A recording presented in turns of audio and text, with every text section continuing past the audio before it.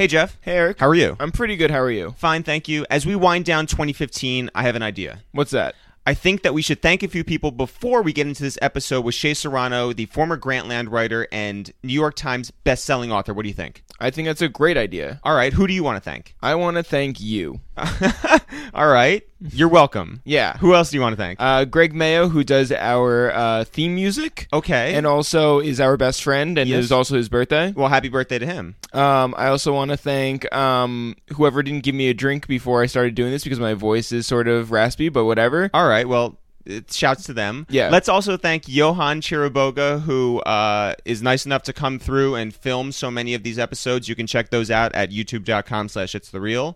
We should probably thank all of our sponsors. Yeah, every single one of them. All of them, go to listen to the episodes and take advantage of those offers that are at the top of every episode. We should probably thank our agents at William Morris Endeavor. There's about 30 of them. There's so many of them. Yeah.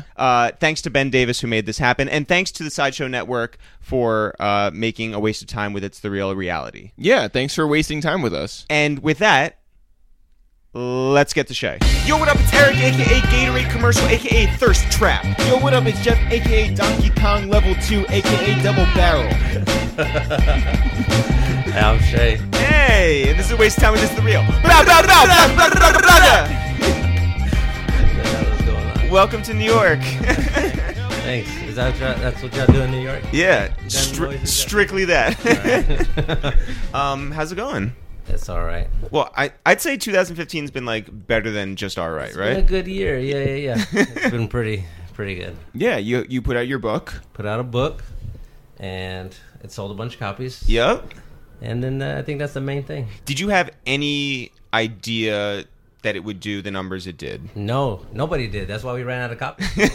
So fast. Not even the publisher. They were surprised. It was supposed to just disappear. Well, so I went to the panel that you had up here for the release of your book, which Right, Jeff was Housing on. Works, yes. It was me, it was John Caramanica, Wesley Morris, who Megan else? Garvey, Megan Garvey. Joe Joe Zen. Zen, Anybody else? No, that was it. And it was moderated by your editor. Samantha, yeah. And on that panel, you said that initially when they came to you with the idea, you were like, not really Yeah, interested. I don't want to do it at all. It sounded like who wants to read a book about important rap songs? Like, I don't want to do that. I mean, a lot of people apparently. Well, yeah, I think because it has pictures in it is a big thing. Right. But yeah, when they told me about it, and I was picturing it in my head, it was just like a textbook with no anything else in there, just black and white. I was like, Africa Bombada, no thank you. Like, I don't want to do that. And then it just took off out of there. So That was your first trip to New York, and You got lost. I think no, you know what? We didn't get lost because they had cars taking us everywhere. Gotcha. If we tried to walk, then we got lost. Like, I talked to you with your wife, and she said that, like, I think you guys were afraid to take the subway or had taken the subway and just got I don't want to like, take the subway. Yeah. I don't want to go underground. Right. We don't do that in Texas. You don't go under the ground in Texas. I was not interested in that. when you came up to New York that time, obviously, like, you went in there early. You were in Housing Works, like, to set up and get ready and everything. Did you see the line outside at all? Yeah, when we pulled up, that was what was the crazy part, because I got a text from the editor, and she said, "Hey, there's a line out here already." And I was like, "Yeah," like I thought she was dicking with me. And then we pull up in the car, and we get out, and it's all the way around the block, and the people are like clapping and cheering. And my wife was with me, and she starts crying. Like, what is going on? It was amazing. Yeah, it was really cool. It was a great experience. There was no line for me this time when I got to. Oh. I was disappointed. Yeah, sure, yeah. Well, No. It's maybe almost next like time. you never landed in New York this time. All right, let's take it back to the very beginning. Where are you originally from? I'm from San Antonio. I live in Houston now. I'm from San Antonio. Right, but born and raised in San Antonio. Right. What was there to do growing up in San Antonio? Nothing. Okay. We just played No Twitter. basketball. No, yeah. There's no internet. Yeah, crazy. You just play basketball, and then you like got in fights on the basketball court. All right. That was all. What was the earliest age you went to the Alamo? They take you in like all your field trips. Yeah, Every all year. your field trips? Yeah. Every field trip is to the Alamo in San Antonio. So probably like first grade or some bullshit like that. Yeah. But what about It's the Alamo never Dome? exciting. It's never exciting. The Alamo Dome is exciting. I Yeah. think maybe like the mid '90s is when we started going there. Our brother Dan, who now works for the Garden, used to work for the Yankees, and before that worked for the Cleveland Cavaliers. And he was with the Cavs when they came down to San Antonio for the finals. And he went to the Alamo, went to the Riverwalk, and then went to his hotel. And he's like, "That's about it." Yeah, That's the checklist. That's what you do. You're from a family of how many kids? I have 3 sisters, all younger sisters. Okay. And then like a bunch of cousins and aunts. We all lived in the same area, the same part of town, so there were... It was like The Godfather. It was- Like you guys Like all owned Mexican one Godfather. one block. Yeah, we were... The complex. It was like 3 blocks, and we were all there, which is really cool. And sometimes it was less cool, like when I was finishing up high school, there was like 13 or 14 of us in the house. 'Cause the uncles would show up. Okay. 'Cause they got to live there, and then they bring their kids or whatever. Yeah. But yeah, it was like a bunch of people around all the time. And would you guys, like, if you were going to travel, where are you going, like, around Texas? Would you go to Houston? Would you go to Dallas? We went on Austin. we went on one trip to Houston. I remember we went. I don't know why we went, but we went to to Astro World. But we didn't travel too much. Like we would go camping, I guess, which is just right outside San Antonio. There's a lake there, but we didn't do a lot of traveling. We have never gone camping. Well, yeah, but Jews don't camp. Jews don't camp. Like we went to Bonnaroo and they gave us an RV because we were just like, no, like, we're not gonna sit in a tent with That's like. terrible, man. No, No. we just don't have those skills. We're not built like that. Like, Yeah, our hands are very soft.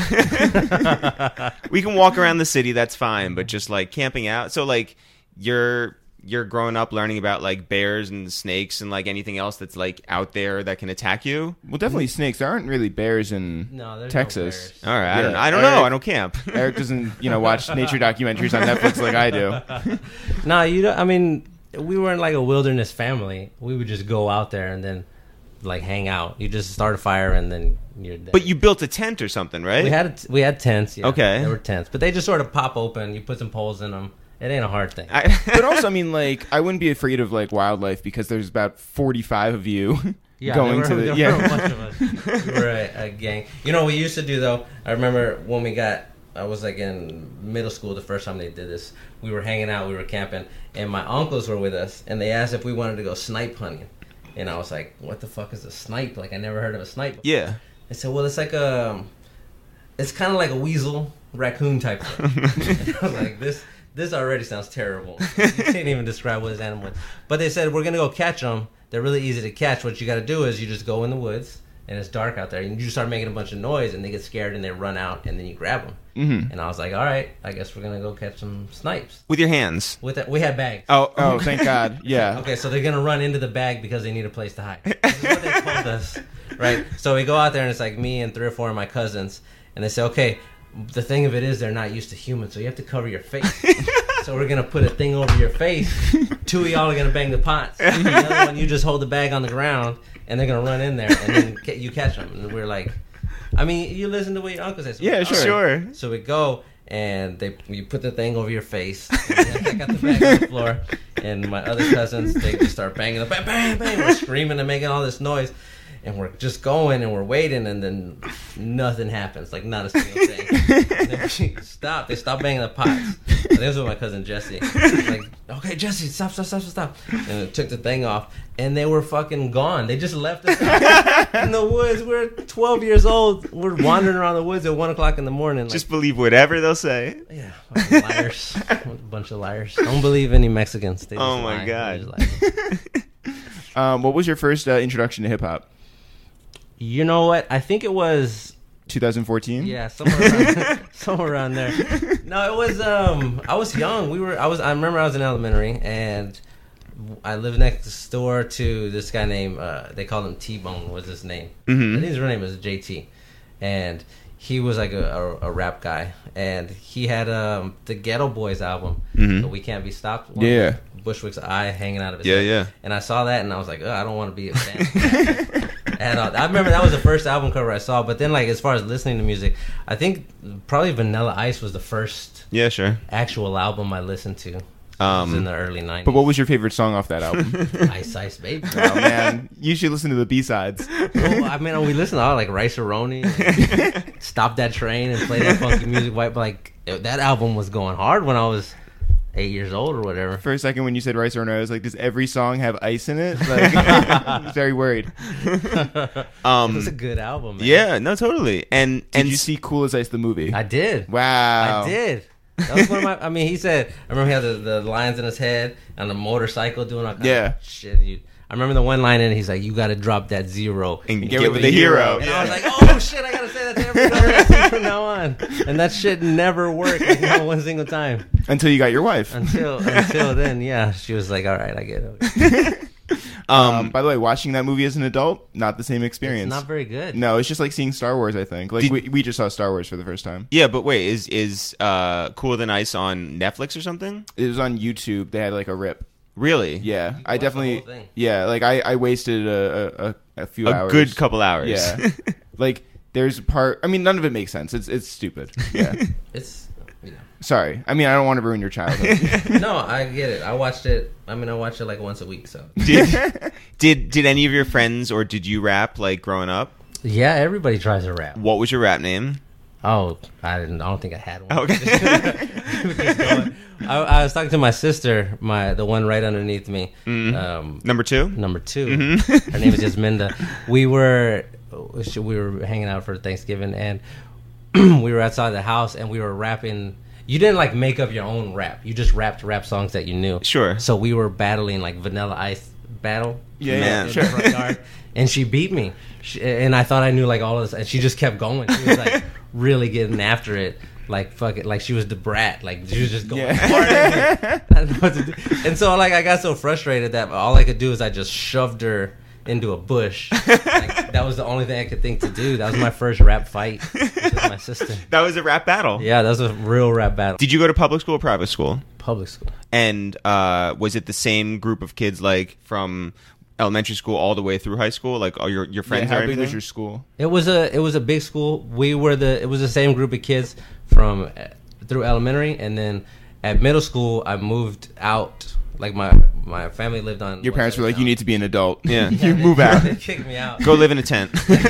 And I went to go live with my grandma on the other side of town, so it was just me and her. Yeah. For middle school, so it was like all new kids over there. Mm-hmm. But How was that? it was terrible. Yeah. It was weird, like because you were excited to go to middle school with all your friends because they're all funneled into the same school, and then I end up at this new school.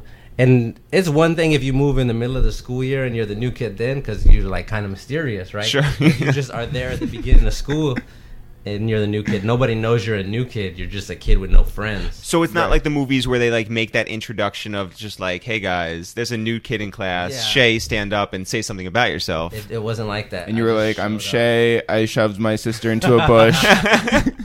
Yeah. So I remember in eighth grade, I guess, in social studies class, like I'm not new to school or anything. This is the same like group of kids every time, but the social studies teacher wanted to know something about everyone just to like sort of like get his bearings as to like who each kid was and where they sat or whatever. And so I guess we wrote something down about ourselves on a card, and he collected all of them and he's going through them. And like I was in Sports Illustrated for Kids for like painting all of the baseball logos, like very Huge large size yeah. in our parents' basement. Our parents were like, if you clean up downstairs and you want it, because I was like, I want to paint like all the Major League Baseball logos on the walls. They're like, if you clean up, you paint the walls white, then you can do whatever you want with like the walls. We're like, cool. So my brothers and I painted everything white, and then went Then about Eric doing that. got all the credit for. I did. Yeah.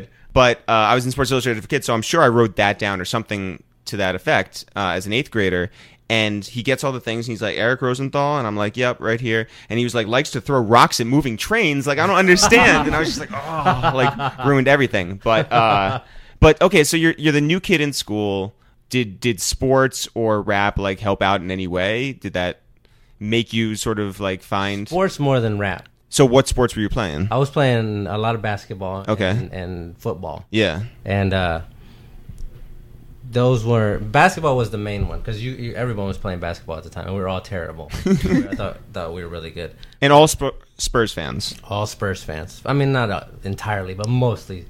Someone wanted to like stick out and be a like a Rockets Bulls fan? fan, Yeah. yeah, Oh, something yeah, like that. yeah.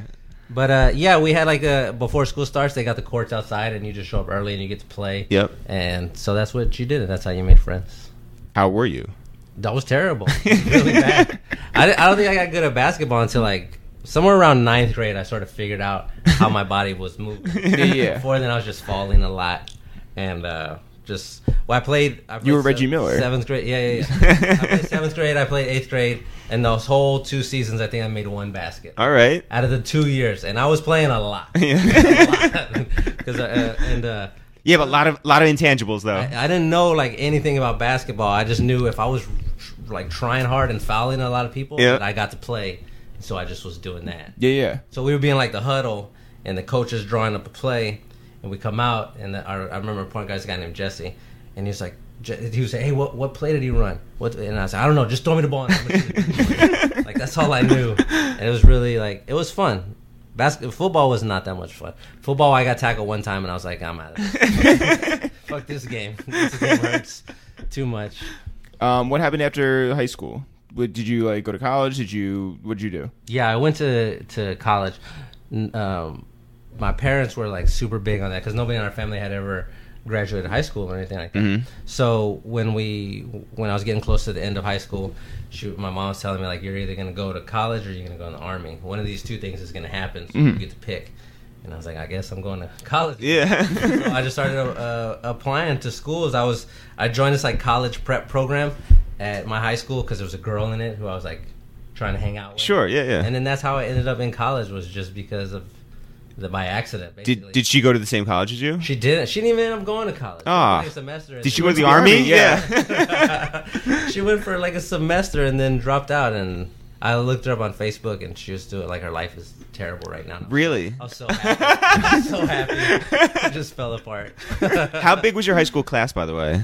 It was a couple thousand kids. It was a big school. Couple thousand? Yeah, 2,000 or 3,000. Was graduation forever? Oh, I thought you meant like the whole school. Oh no, your grade. Oh shoot, I don't know, maybe 600 or 700. I mean that's still a lot. Yeah, we did it at the Alamo Dome.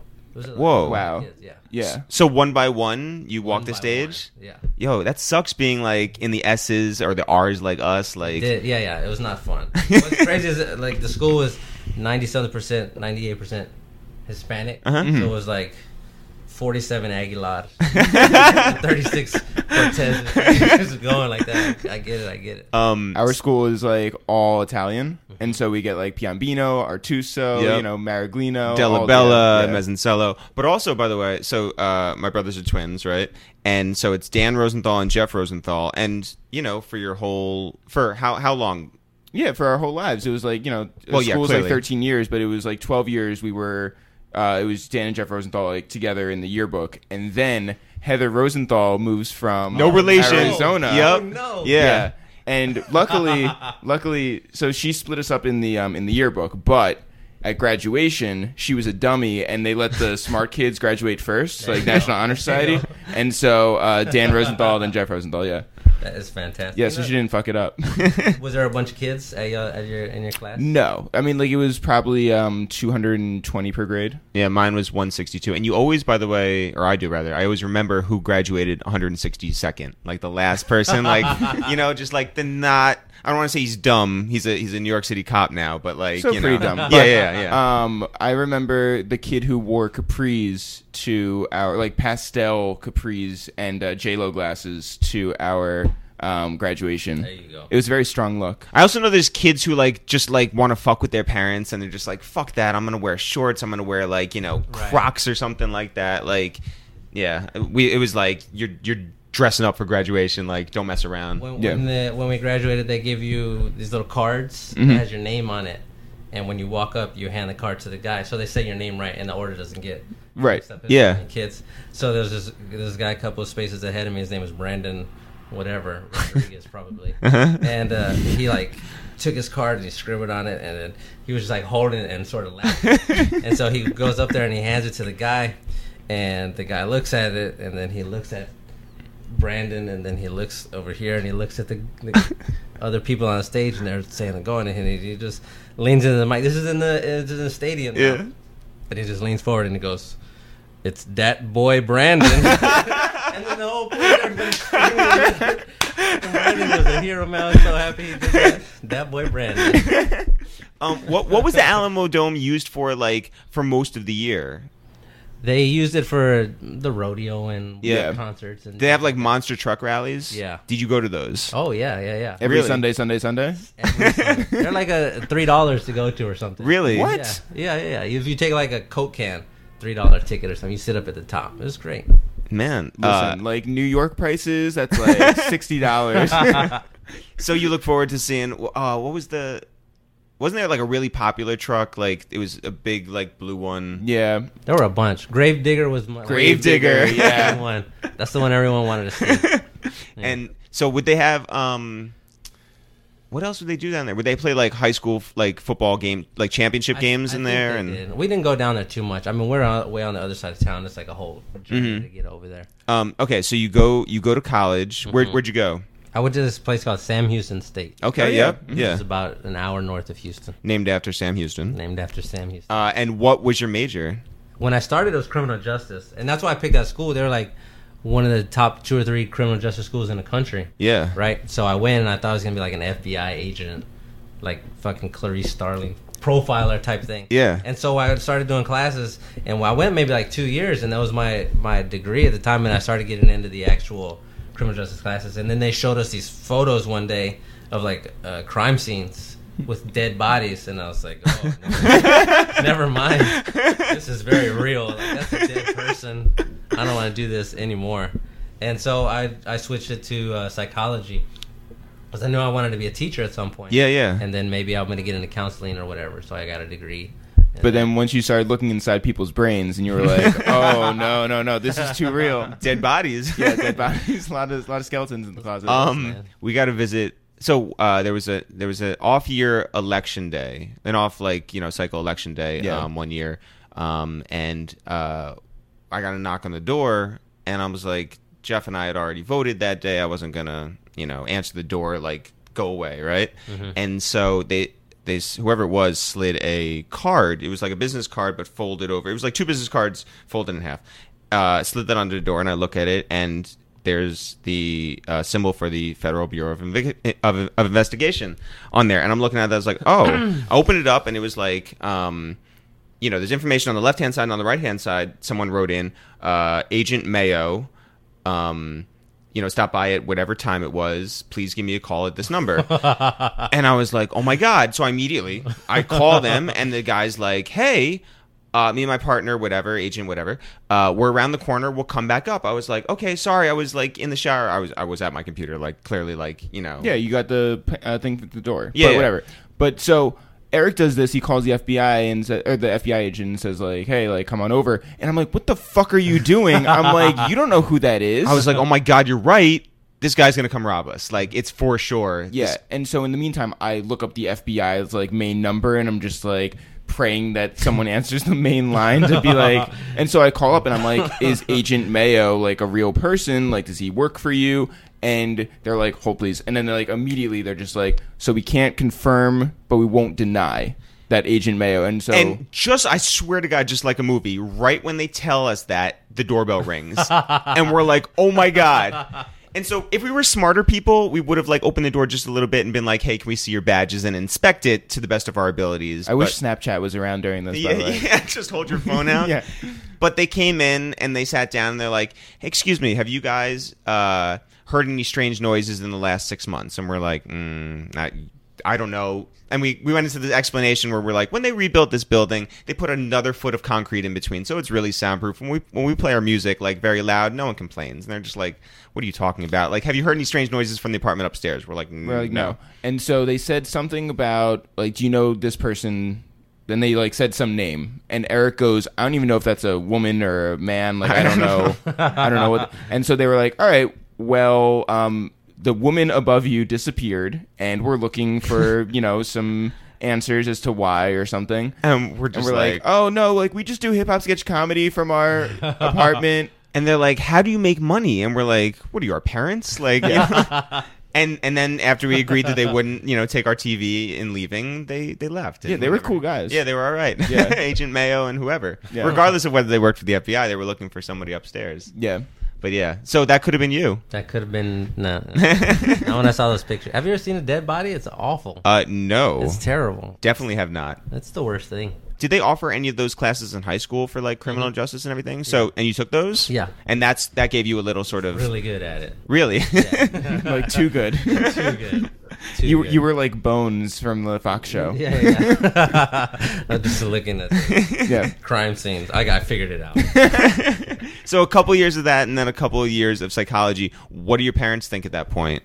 They were excited. I mean, I was in college. Yeah. When I was the only one, and I'm talking like not just my immediate family, but like the whole entire family. Yeah. I'm the one that got out. Wow. And so I could have like come home and just taken a dump on the table, and my mom would have been so like, that's a college dump. That was really, and I did well. Like the first semester, I was like on the dean's list or whatever. Man. And so there was nothing I couldn't do anything wrong. Nothing I could do wrong. So By the way, you're the oldest. You go to college. Do your 3 siblings go on and follow you and then go to college one too? did. Okay. One right underneath. Yep. The one I pushed in the bush. Yep. Yeah. She took that Yes. strength Yes. that I gave her. It was all a revenge story.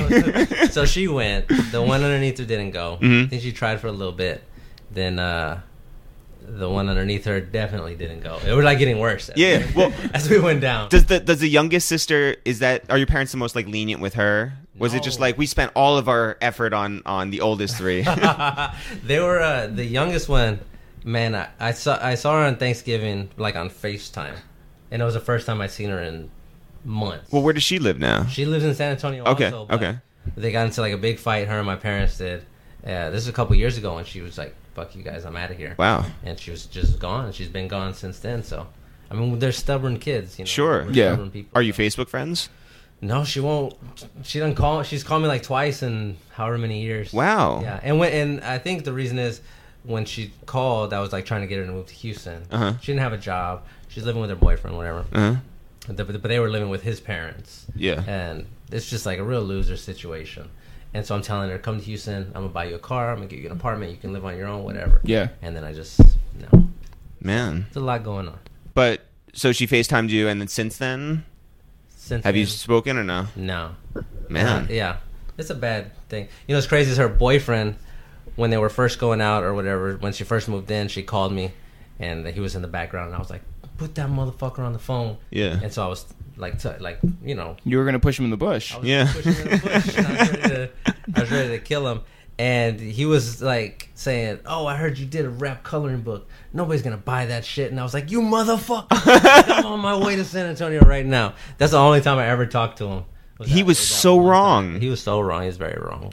And he still didn't have a job. Like, I just want to rub it in his face. Yeah. Oh, sure. Yeah. Is that why you made the rap coloring book a success? Yes. Everything I've done in my life was because I was trying to put it in somebody else's face. Yes. So Wait, how does the rap coloring? Because you were a teacher. I was a teacher, yeah. Okay, so you are teaching. How do you meet up with Bun B? I was teaching, and I had become, like, I was freelance writing for a bunch of places. Yes. At the time. The way it works is my wife was a teacher as well. Mhm. She got pregnant with the twins. Mhm. And so the plan was she'd stay home for 6 months after the kids were born. We saved up our little bit of money for that. And then, like, halfway through the pregnancy, she went into labor. And they rushed her to the hospital. She had to get a surgery. And they laid her down. And they were like, you got to lay down forever till the babies come out. If you get up and walk around, they're going to fall out. It's basically what they told her. If they come out now, they're going to die. It was like, all right. Jesus. Yeah, it was a very serious. Yeah, that's like a Thursday. fraud. Yeah. Yeah. So we said, okay, well, you just lay there. And we were using the money that we had saved up before the babies came. And when we were getting to the end of it, I'm like, well, you need more money. I tried to find other jobs. I got a Target or Walmart or a waiter, but nobody would hire me since I already had a full-time job.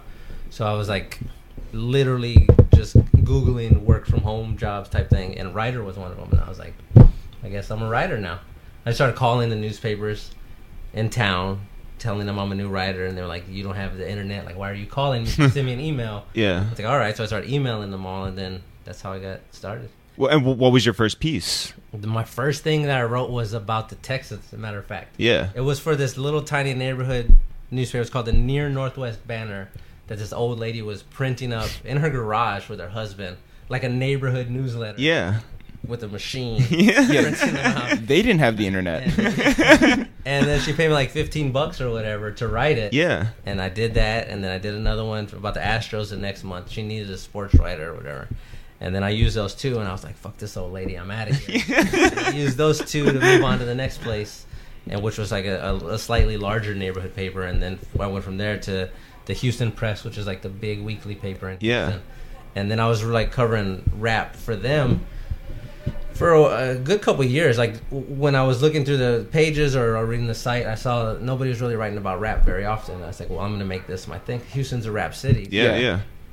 I can do that. I started going to all the shows and meeting all the local rappers, and that was like the easiest way to get on. And people ask me all the time, if you're just starting out, what's the best way? I say you gotta like pitch local stories to local papers, because now you're cutting out all the competition. Yeah, it's just a much smaller pool. You got a better shot.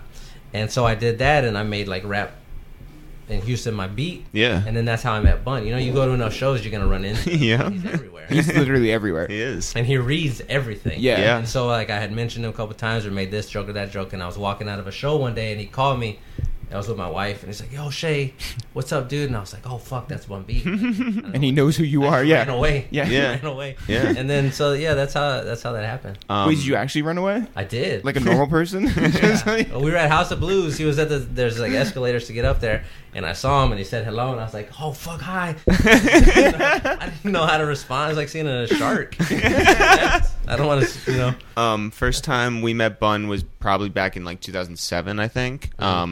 He was a fan of our, like we did weekly sketch videos, right? Like for 3.5 years, and it was all over the blogs, like Not Right and everything. And he called us up one day, got our number, called me up. I was at the gym. Yeah, it was a Wednesday morning. I remember that. And he goes, "Hey, it's Bun B. First time, long time." And I was just like, this is unbelievable. And we were like, how did you get his number? And also, like, to hear, your hero's voice on the phone talking to you is just like it's weird, right? It's the craziest. Name come up. You've been hearing it in the speakers for so long. Yeah. And then now it's him, and he's so smart. He's smart and funny and just genuine, and everything he says sounds like he rehearsed it before. Yeah. Like no matter what you ask him, it's just some insightful shit. Hey guys, we just wanted to remind you to please subscribe, rate, and comment on our episodes, which are all available for streaming and download on iTunes and SoundCloud, where you can find episodes like this one with Bun B, where he's talking about a very young Lil Wayne. I remember when Baby sat in the studio and he's like, "I want this kid to be great. I think this kid has the potential to be great. What do I do in order for him to achieve that greatness?" Yeah. And I told him point blank, you have to make his life revolve around the studio. Whatever it is he wants to indulge in, he has to indulge in it at the studio. Right? If he wants girls, bring him to the studio. If he's old enough now, if he wants weed, he wants liquor, bring him to the studio. Right? So that when he leaves the studio, he feels funny, feels foreign, feels out of place. And the only place that he feels comfortable is the studio. All right, so you saw That's like super manipulative, by the way. that's like. But I mean, but that's how you Pavlovian. That's like every time you go to the studio, you get a girl. It's like I fuck around and get Svengali sometimes. Yeah, You know. Jesus. and look what happened. And now back to our conversation with Shea Serrano. So you're moving around the rap shows and everything, and you're going to like Slim Thug shows or like Doe Beezy or Yeah. Paul Wall and yeah. Do any like stand out to you? Are you like, were there shows that you really like wanted to go to and made that your sort of All of those guys mission? that you're mentioning, yeah, there's a really strong group of guys, like 10 guys there who are really good. Doe Beezy's one of them. Mhm. Propane, D-Lo, Les, Hoodstar Chance, like these guys who are sort of at the top of that level. Mhm. And you go to those shows and it was fun. I went to my favorite one. I went to this guy named Hoodstar Chance, who's not very popular right now. He should be very popular. He's fantastic. Mhm. And it was like the most exciting rap show that I had been to ever in my life at that point, because he was just up there going, and like he's like a not very tall, maybe like 5'10". But he's like a thin guy, and he's doing like his body is just going forever. And he was rapping some song, and the crowd was there, and they're all going crazy. It's a small group; it's like 50 people or whatever, but they were really packed in tight. Most of the time they're backed off and not doing this. When they were all up in there, they knew that he was going to do a good show, and he started going rapping. And some lady there, she's probably 25, maybe she looked like. She just jumped up on the stage. She wasn't supposed to be there. She just got up there and she like grabbed the mic from him and started rapping his song like to him and to the crowd. And it was the first time I'd seen anything like that. Yo. It was really, like, after that, I wanted to go to all of his shows. Yeah. Like, And would you do like if You know that that doesn't happen every time he has a show. it doesn't. No. Yeah. I went to the other Just like the same girl comes up and you're just like, wait a minute, is she a plant? Yeah. did you go to all the like if Mac Miller came into town or if like Yeah. you know, Jay Electronica or whoever like would make the rounds like and came down to Houston? Jay you- Electronica. I just assume at some point like he would show up somewhere that wasn't. I like to It think. only exists in Yeah. clouds. Yeah, I started out with the smaller guys, and then you know after a while the editors they get to trust you and Yeah. say, okay, well, Mac is coming or Jay-Z is coming. go Yeah. to the shows. Are you writing every week at that point? I was writing for like 5 times a week And you're still teaching. at that thing. Yeah. And your wife's still laying down. Oh wait, you were writing for the Village Voice property, Yeah. right? Yeah, gotcha. Yeah. What was it called? It's the Houston Free Press. Is Houston that right? Press. Yeah. Yeah. And so do they at a certain point recognize you besides like Bun, like are there other guys who are just like, hey, I fuck with this guy's writing and I want him to sort of cover me? Like are No. publicists reaching out? No, No. no. Oh. Nobody. Eric wants to know what Houston rappers are nerds. Nerds? Shoot. I don't think any of them. I mean, These are intimidating guys. yeah, Like, they all got some history. Yeah. I don't- Yeah, sure. Maybe Mike Jones is the Yeah. kind of a nerd, but the other ones are nah. And so at what point does your writing get the attention of someone like Bill Simmons or David Cho or Sean Fennessy or whoever brought you into Grantland? That came a couple years ago. When I was at the press, I did a thing on this rapper named Trey the Truth. yep. And he had been banned by the radio station in Houston, and then by like all of Radio 1 properties or whatever. Mm-hmm. They weren't playing his music, and so I wrote a big story on that. It was like a cover story, right? And that was the first thing I did that got like national attention. A bunch of places were talking about it. Yeah. And so after that, I flipped that into like, okay, well, I'm going to go from the press now to the Village Voice or LA Weekly, and those are bigger papers. And then you're just trying to work your way up. Yeah. You gotta, when you're writing, you got a list of places you want to write for, and you're just sort of ticking them off as you go. And so at the time, I was doing a weekly column for LA Weekly, and I wrote a silly thing about having sex with my wife while listening to rap or Drake specifically, and that thing spread all over. And this woman named Molly Lambert, who was at Yep. Grantland, Yep. I guess she saw it and she liked it, and she sent it to the people, and they liked it. So she sent me a message. She was the first one to reach out. I have it saved on my phone, like a screenshot. Yeah. It was in July of 2012, I think. And she said, I saw this thing, and do you have any interest in pitching Grantland? And by this point, Grantland was already out of there. They've got New York Times people. They got a Pulitzer Prize winner on. I mean, They have Rembert Brown. yeah, they've got like all of these amazing writers who are at the top of wherever you're supposed to be. And so I was like, yeah, I want to pitch. I never even considered the idea. And so that's how I got started, was Molly. And I like this. You got started with Molly. By the way, Molly's brother, Ben Lambert, manages Freddie Gibbs. Yep. You're still teaching at that point. Still teaching. Do your kids have any idea what you do on the side? I think maybe by like 2013, it was unavoidable at that point anymore. Yeah. What ended up happening was I did this thing where it was like on the video chat or some sort of thing with ESPN. We were talking about basketball. And there's an app on Xbox One or whatever. It has like ESPN thing on there. And my video was up there. And some kid from the football team that I coach saw it. And he was like, what the fuck? And he researched it, and then he told everybody. And then after that, it just sort of spread around. That's crazy. Yeah. It's sort of at the point now where like, look, kids are gonna like find whatever they're gonna find on the internet whenever, right? So like, even if you weren't, writing, if you were just whatever your history is, like I assume kids are gonna just Google whoever their teacher is and find out their history anyway, right? Yeah. So they find out you're a writer, and does that make you cooler? Does that make you They didn't care. okay? They didn't care too. Did administration care?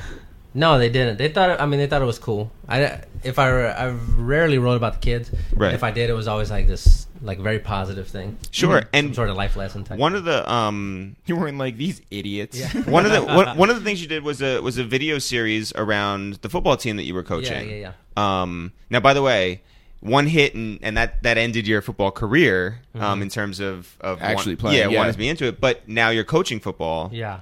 Those kids were how old? They are 14. Right. And the video series was your idea or Grantland's idea? Yeah, or? I pitched Grantland the idea about coaching the team. Yep. The Tuesday Night Lights column. Yep. And I pitched this guy named Chris Ryan. Yep. And he was like, yeah, this is a really good idea. Texas is a big football state, and, do it. And so I did one, and it did really well. Like, as far as the response goes, I started getting a bunch of messages. People were excited about it, again, because it was a very positive thing. And it also helped that our team that year was fantastic. Yeah. And we were just destroying people. So we went, like, undefeated. Thanks to the coaches. and steroids. Yeah. Thanks to our quarterback, who was fucking incredible.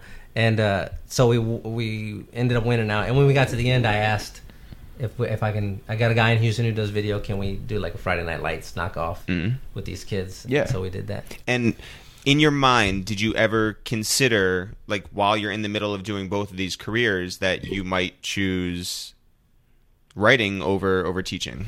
No, I knew I wanted to be a teacher for a long time. Right when I was a kid, I knew I wanted to eventually become a teacher. It just seemed like an important job. I wanted to be part of a community. I wanted to be there for a long time. I wanted to have a kid come to me like, oh, you taught my dad, like that sort of situation, right? Yeah. And so I never considered leaving writing.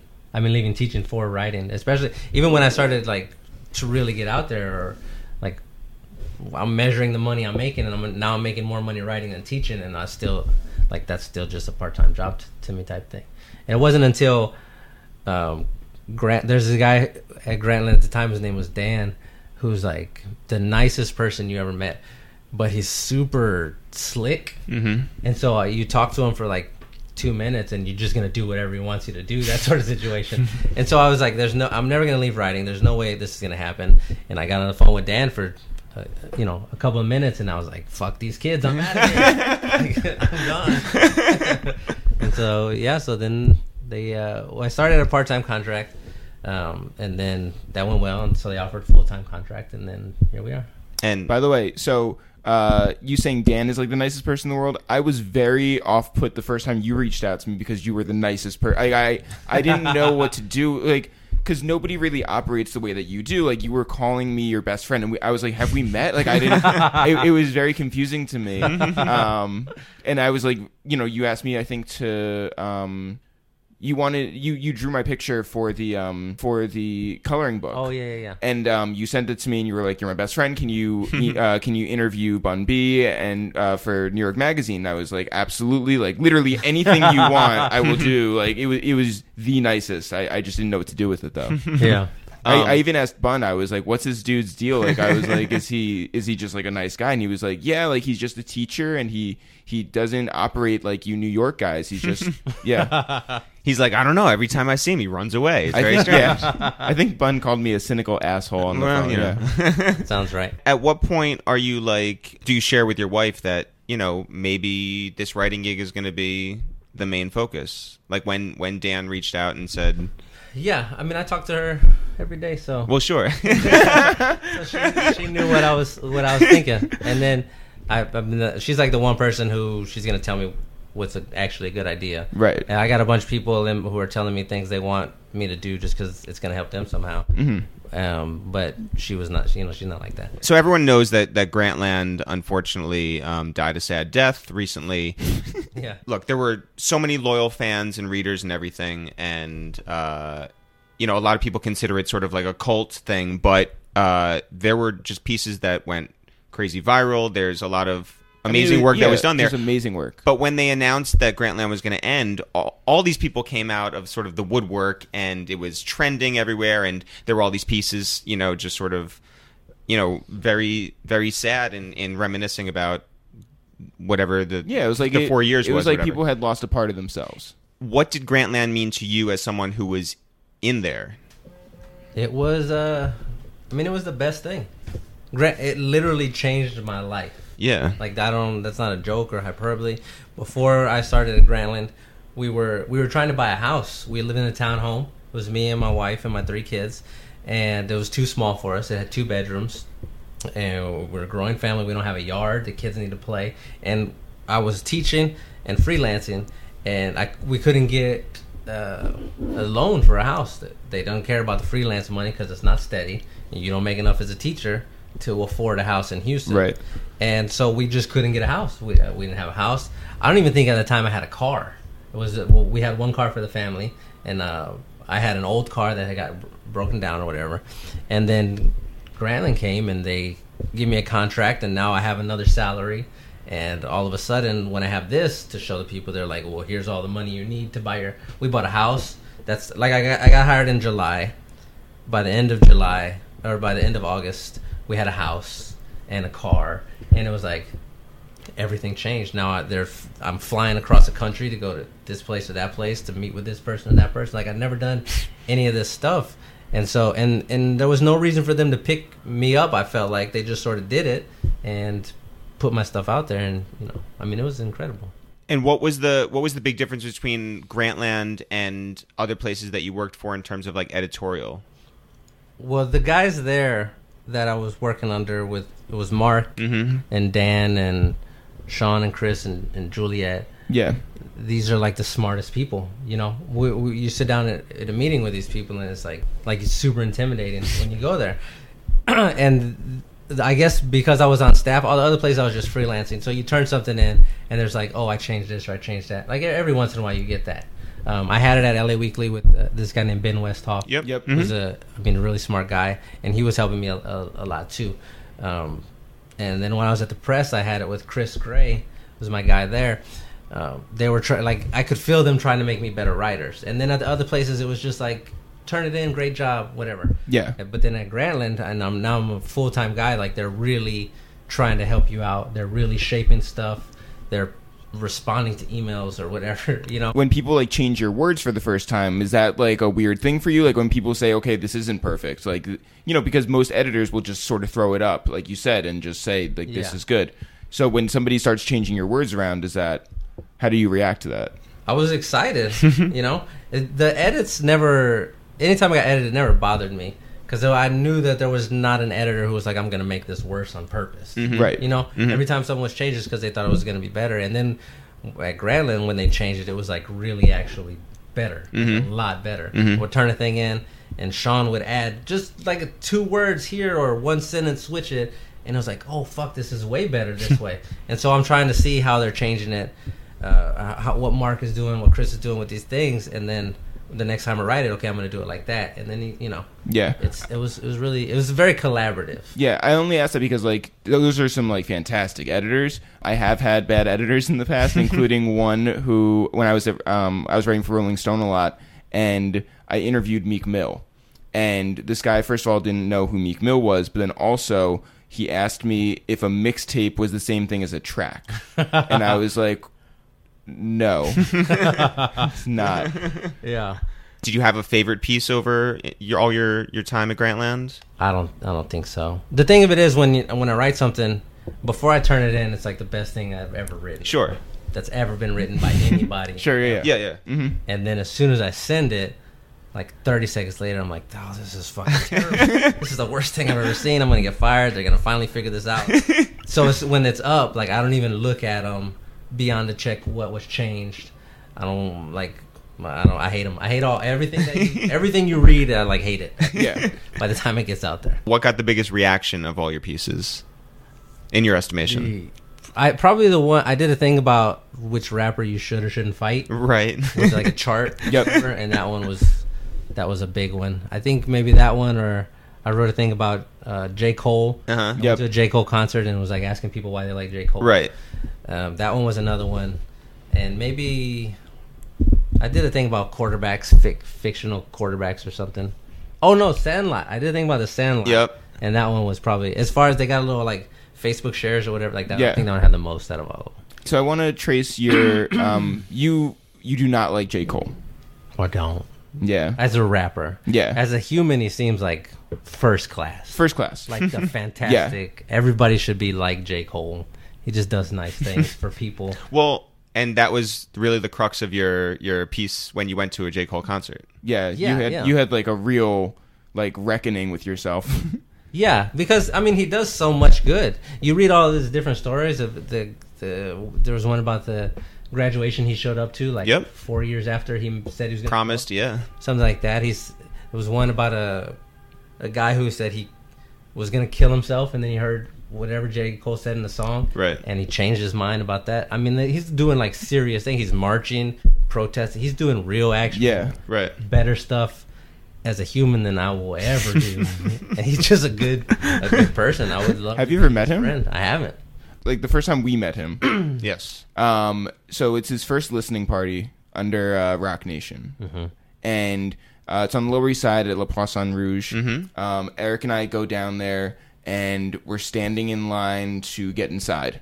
And this guy comes up and he's like, "Yo, just want to make sure you hear the mixtape. You know, like I'm And by really the way, big fan of yours." We get like offered mixtapes all the time. Like we can't do anything for anyone. Like, you know, we're tangentially in the music business, but like people Right. are just like, "Yo, put me on, listen to my stuff." So this guy hands us some mixtapes, and we're like, "No, like you keep those. We're gonna listen inside, right? Because it's a listening party." And the guy then introduces himself as J. Cole, and like, oh. we're like, "Sorry, Congratulations. yeah, good work." So we basically sunned J. Cole, but And by the way, every time since then, it's been really like the nicest guy. Like comes up to us and shows love. Yeah, and everybody says yeah. I when I was writing the thing, I sent some texts to some people who are like either friends with them or I work with them, and I was like, "Is this guy for real?" Like, and they all said that he's the best person I've ever met. Yeah. Everybody who I asked said that, and these are guys who are with him every day. But his music's just not for you. But his music is just not for me. I just don't like it. yeah, It just doesn't do anything. A lot of people are like, "Oh, he's so insightful" or whatever. But I listen to it, it's like he's insightful like the way a fortune cookie is insightful. Like I get you're saying a thing that everybody knows. I get it. and doesn't even provide lucky numbers on the back. Yeah, exactly. I remember we got a fortune cookie one time that said, "Order dessert now, you'll be hungry later," and I was like, "That's pretty good. That's all right." Wait, did you listen to New York rap? Not that J. Cole is really from New York, but did you listen to New York rap? I know you have like an anti-New York bias. Like you said that you were passing out UGK CDs while you were here to fix our ears. Yeah. Y'all are pretty bad right now. Y'all, pretty bad right now. Y'all used to be really good. It used to be good, and now it's like Troy Ave or whatever. First of all, no, it's not. It is not that. Eric and I are big proponents of Chinks Drugs. We listen to French Montana. Yeah.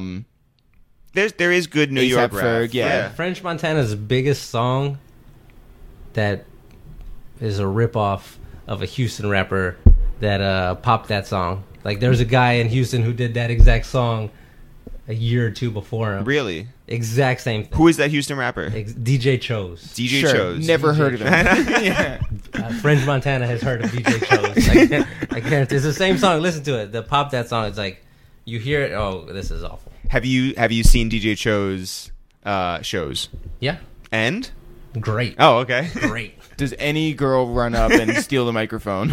Oh no, I don't know. Not that. What would happen if your children grow up to be J. Cole fans? Then I'm gonna drive my car off a bridge. No, you know what? What's worse, being a J. Cole fan, your kids being a J. Cole fan, or your kids growing up to be like Dallas Cowboys fans? Probably Cole. Probably Cole. No, you know what's America's rapper. this is the reason I like rap so much. Really, any sort of art is there's supposed to be people who don't like what you like. You're supposed to like things that other people don't like.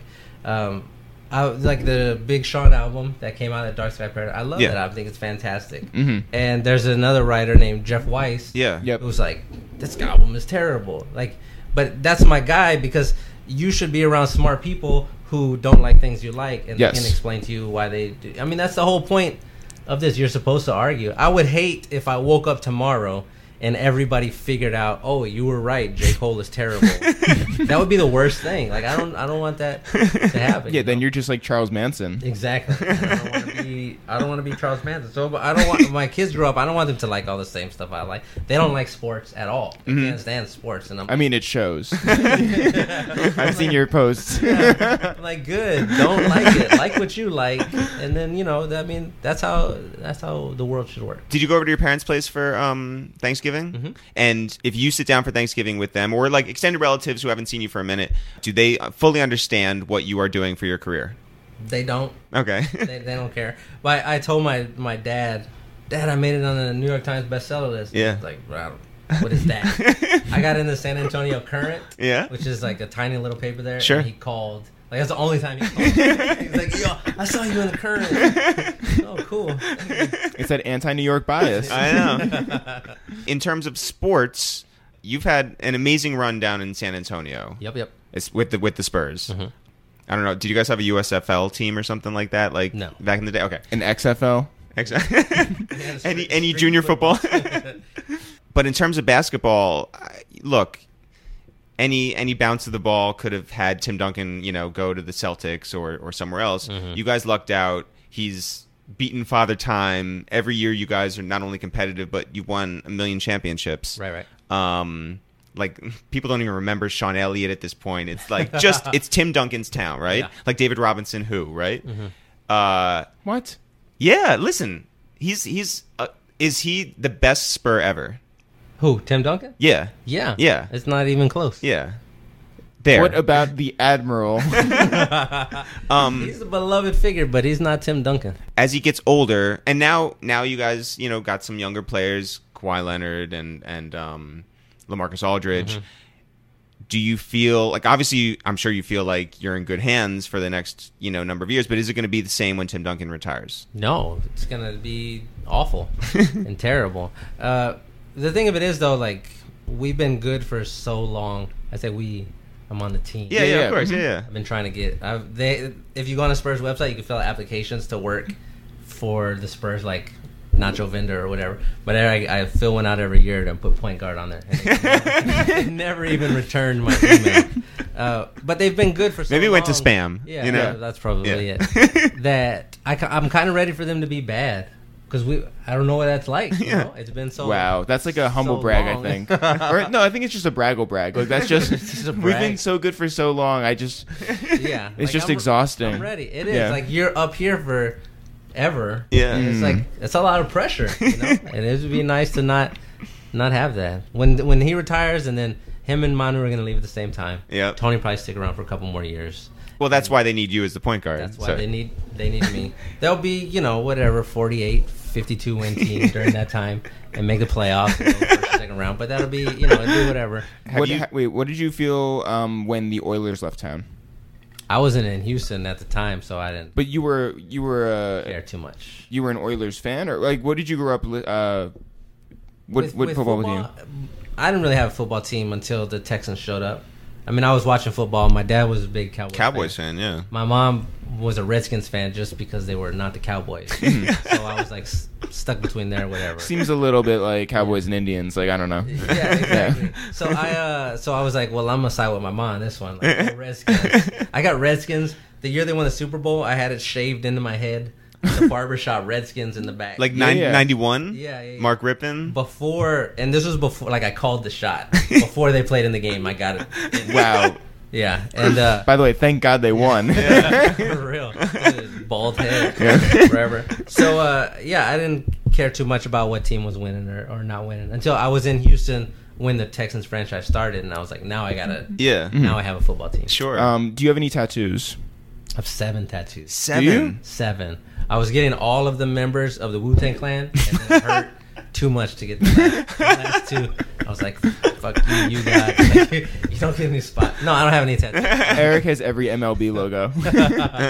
No, we like to say that there's 2 things that are forever: tattoos and regret. So have you ever spoken to Bill Simmons about like success on that level in terms of like sports franchises? Like clearly the Patriots are the standard bearer, and he's he wrote a whole book on what it's like to sort of deal with the Red Sox not being, and then they become just Dominant. Yeah. Have you spoken with him about like you guys being the basketball version of that? No, not really. No. Have you spoken to Bill Simmons? Never. Not once exactly. No, we've talked a few times. Have you played basketball with him? I haven't. We mostly, when I see him, it's like we were either in the office or getting drinks afterward, type of hanging out. Sort of Yeah. situation. He's the nicest guy. Yeah. You hear all these rumors. I remember reading about how crazy he was on the internet from whatever people. Yeah, blind items put out by ESPN. Yeah. And so you meet him, and I'm expecting him to be like an asshole. Yeah. Or whatever. And he's the nicest, most supportive person as far as a boss goes. Like he was your guy. This is the sort of thing that happened. Again, I had never been in a situation like this. We're talking about you're at the top level now. Yep. And this is probably the most famous writer in the country. Definitely the most famous sports writer. Yeah. And he just is like, yo, welcome to Grantland. I'm glad you're here. All I want you to do is worry about writing. That's all you have to do. Don't worry about traffic. Don't worry about criticism from anybody else. Like, just do whatever work you want to do, and I'm going to take care of every single thing else. What you need for this to happen. Like, and you're hearing it from this guy who's supposed to be this tyrant, and is this like you're saying? Is this a front? And then for 2 years, that's all it's ever been. And he'll just pop up every once in a while and say some real nice stuff to you, and then disappear, and like pop up and tell you a thing you wrote 6 months ago was really good. Try to do, just the nicest guy. That's very special. Yeah, it really is. And that's why you talk to anybody who was at Grantland and they're just devoted to him. Like, that's just... Yeah. Where were you when you found out that Grantland was closing? Was it sitting in my backyard? Yeah. Were you on that phone call with... I thought you were going to say, were you on the playground that you had the swing set? No, were you on the phone call with Chris Connolly when he told everyone? Yeah, I think everybody was on the phone call. Mm-hmm. It was just like... And what did you think the future held for you? I thought... I was sad that it was happening. I think at that point, everyone was sort of anticipating it was going to happen eventually. Mm-hmm. We're just waiting for it. Mm-hmm. And so when we got the message, hey, be on the phone at this time, okay, this is probably when it's going down. Mm-hmm. And I wasn't thinking too much about anything at the time. More than anything else, I was worried about... I knew all the writers are under contract. Mm-hmm. And including you? Yeah. You're an ESPN employee? Yeah. Okay. And there were some people who weren't under contract, and so I was like, well, what's going to happen with these guys? Mm-hmm. I mean, if nothing else, I could have gone back to teaching the next day. I have a really good relationship with the school that I was at, and I'm eventually going to go back there at some point. That's just where I need to be. And would you teach criminal justice? No. So I was like, you're sad that it's gone, but you understand, and I can't be anything other than grateful to anybody who gave me that chance. Like, again, it changed everything about my life. Yeah. I wouldn't be sitting right here without Grantland. So yeah. And what does 2016 hold for you? I don't know. Do you have another book in the works? I do. Oh, awesome. Yeah. Can you talk about what it's going to be? It's a basketball book. Dope. Yeah. Oh my God, are you doing the Bill Simmons book? Part 2. I'm trying to... it's going to be a basketball thing, and we've just now got all this stuff situated. Do you have the same editor? Is Samantha editing this too? So she has the same interests as you then? Or is she... Not Okay. really. You don't need that? Do you need me to write an excerpt again? I do. That's why I'm here. Yeah, thank sure. God. Ask both of y'all. So you did that reading at Housing Works, and what you did was you had a bunch of writers on stage with you who had contributed to the book, and you asked us to basically, because the way that your book works is that you chose the best song from every year, Most important song, excuse me, right. and then you asked a bunch of your writer friends to choose their own, what they think is the most influential song. Mm-hmm. And so John Caramanica has LL Cool J, Right.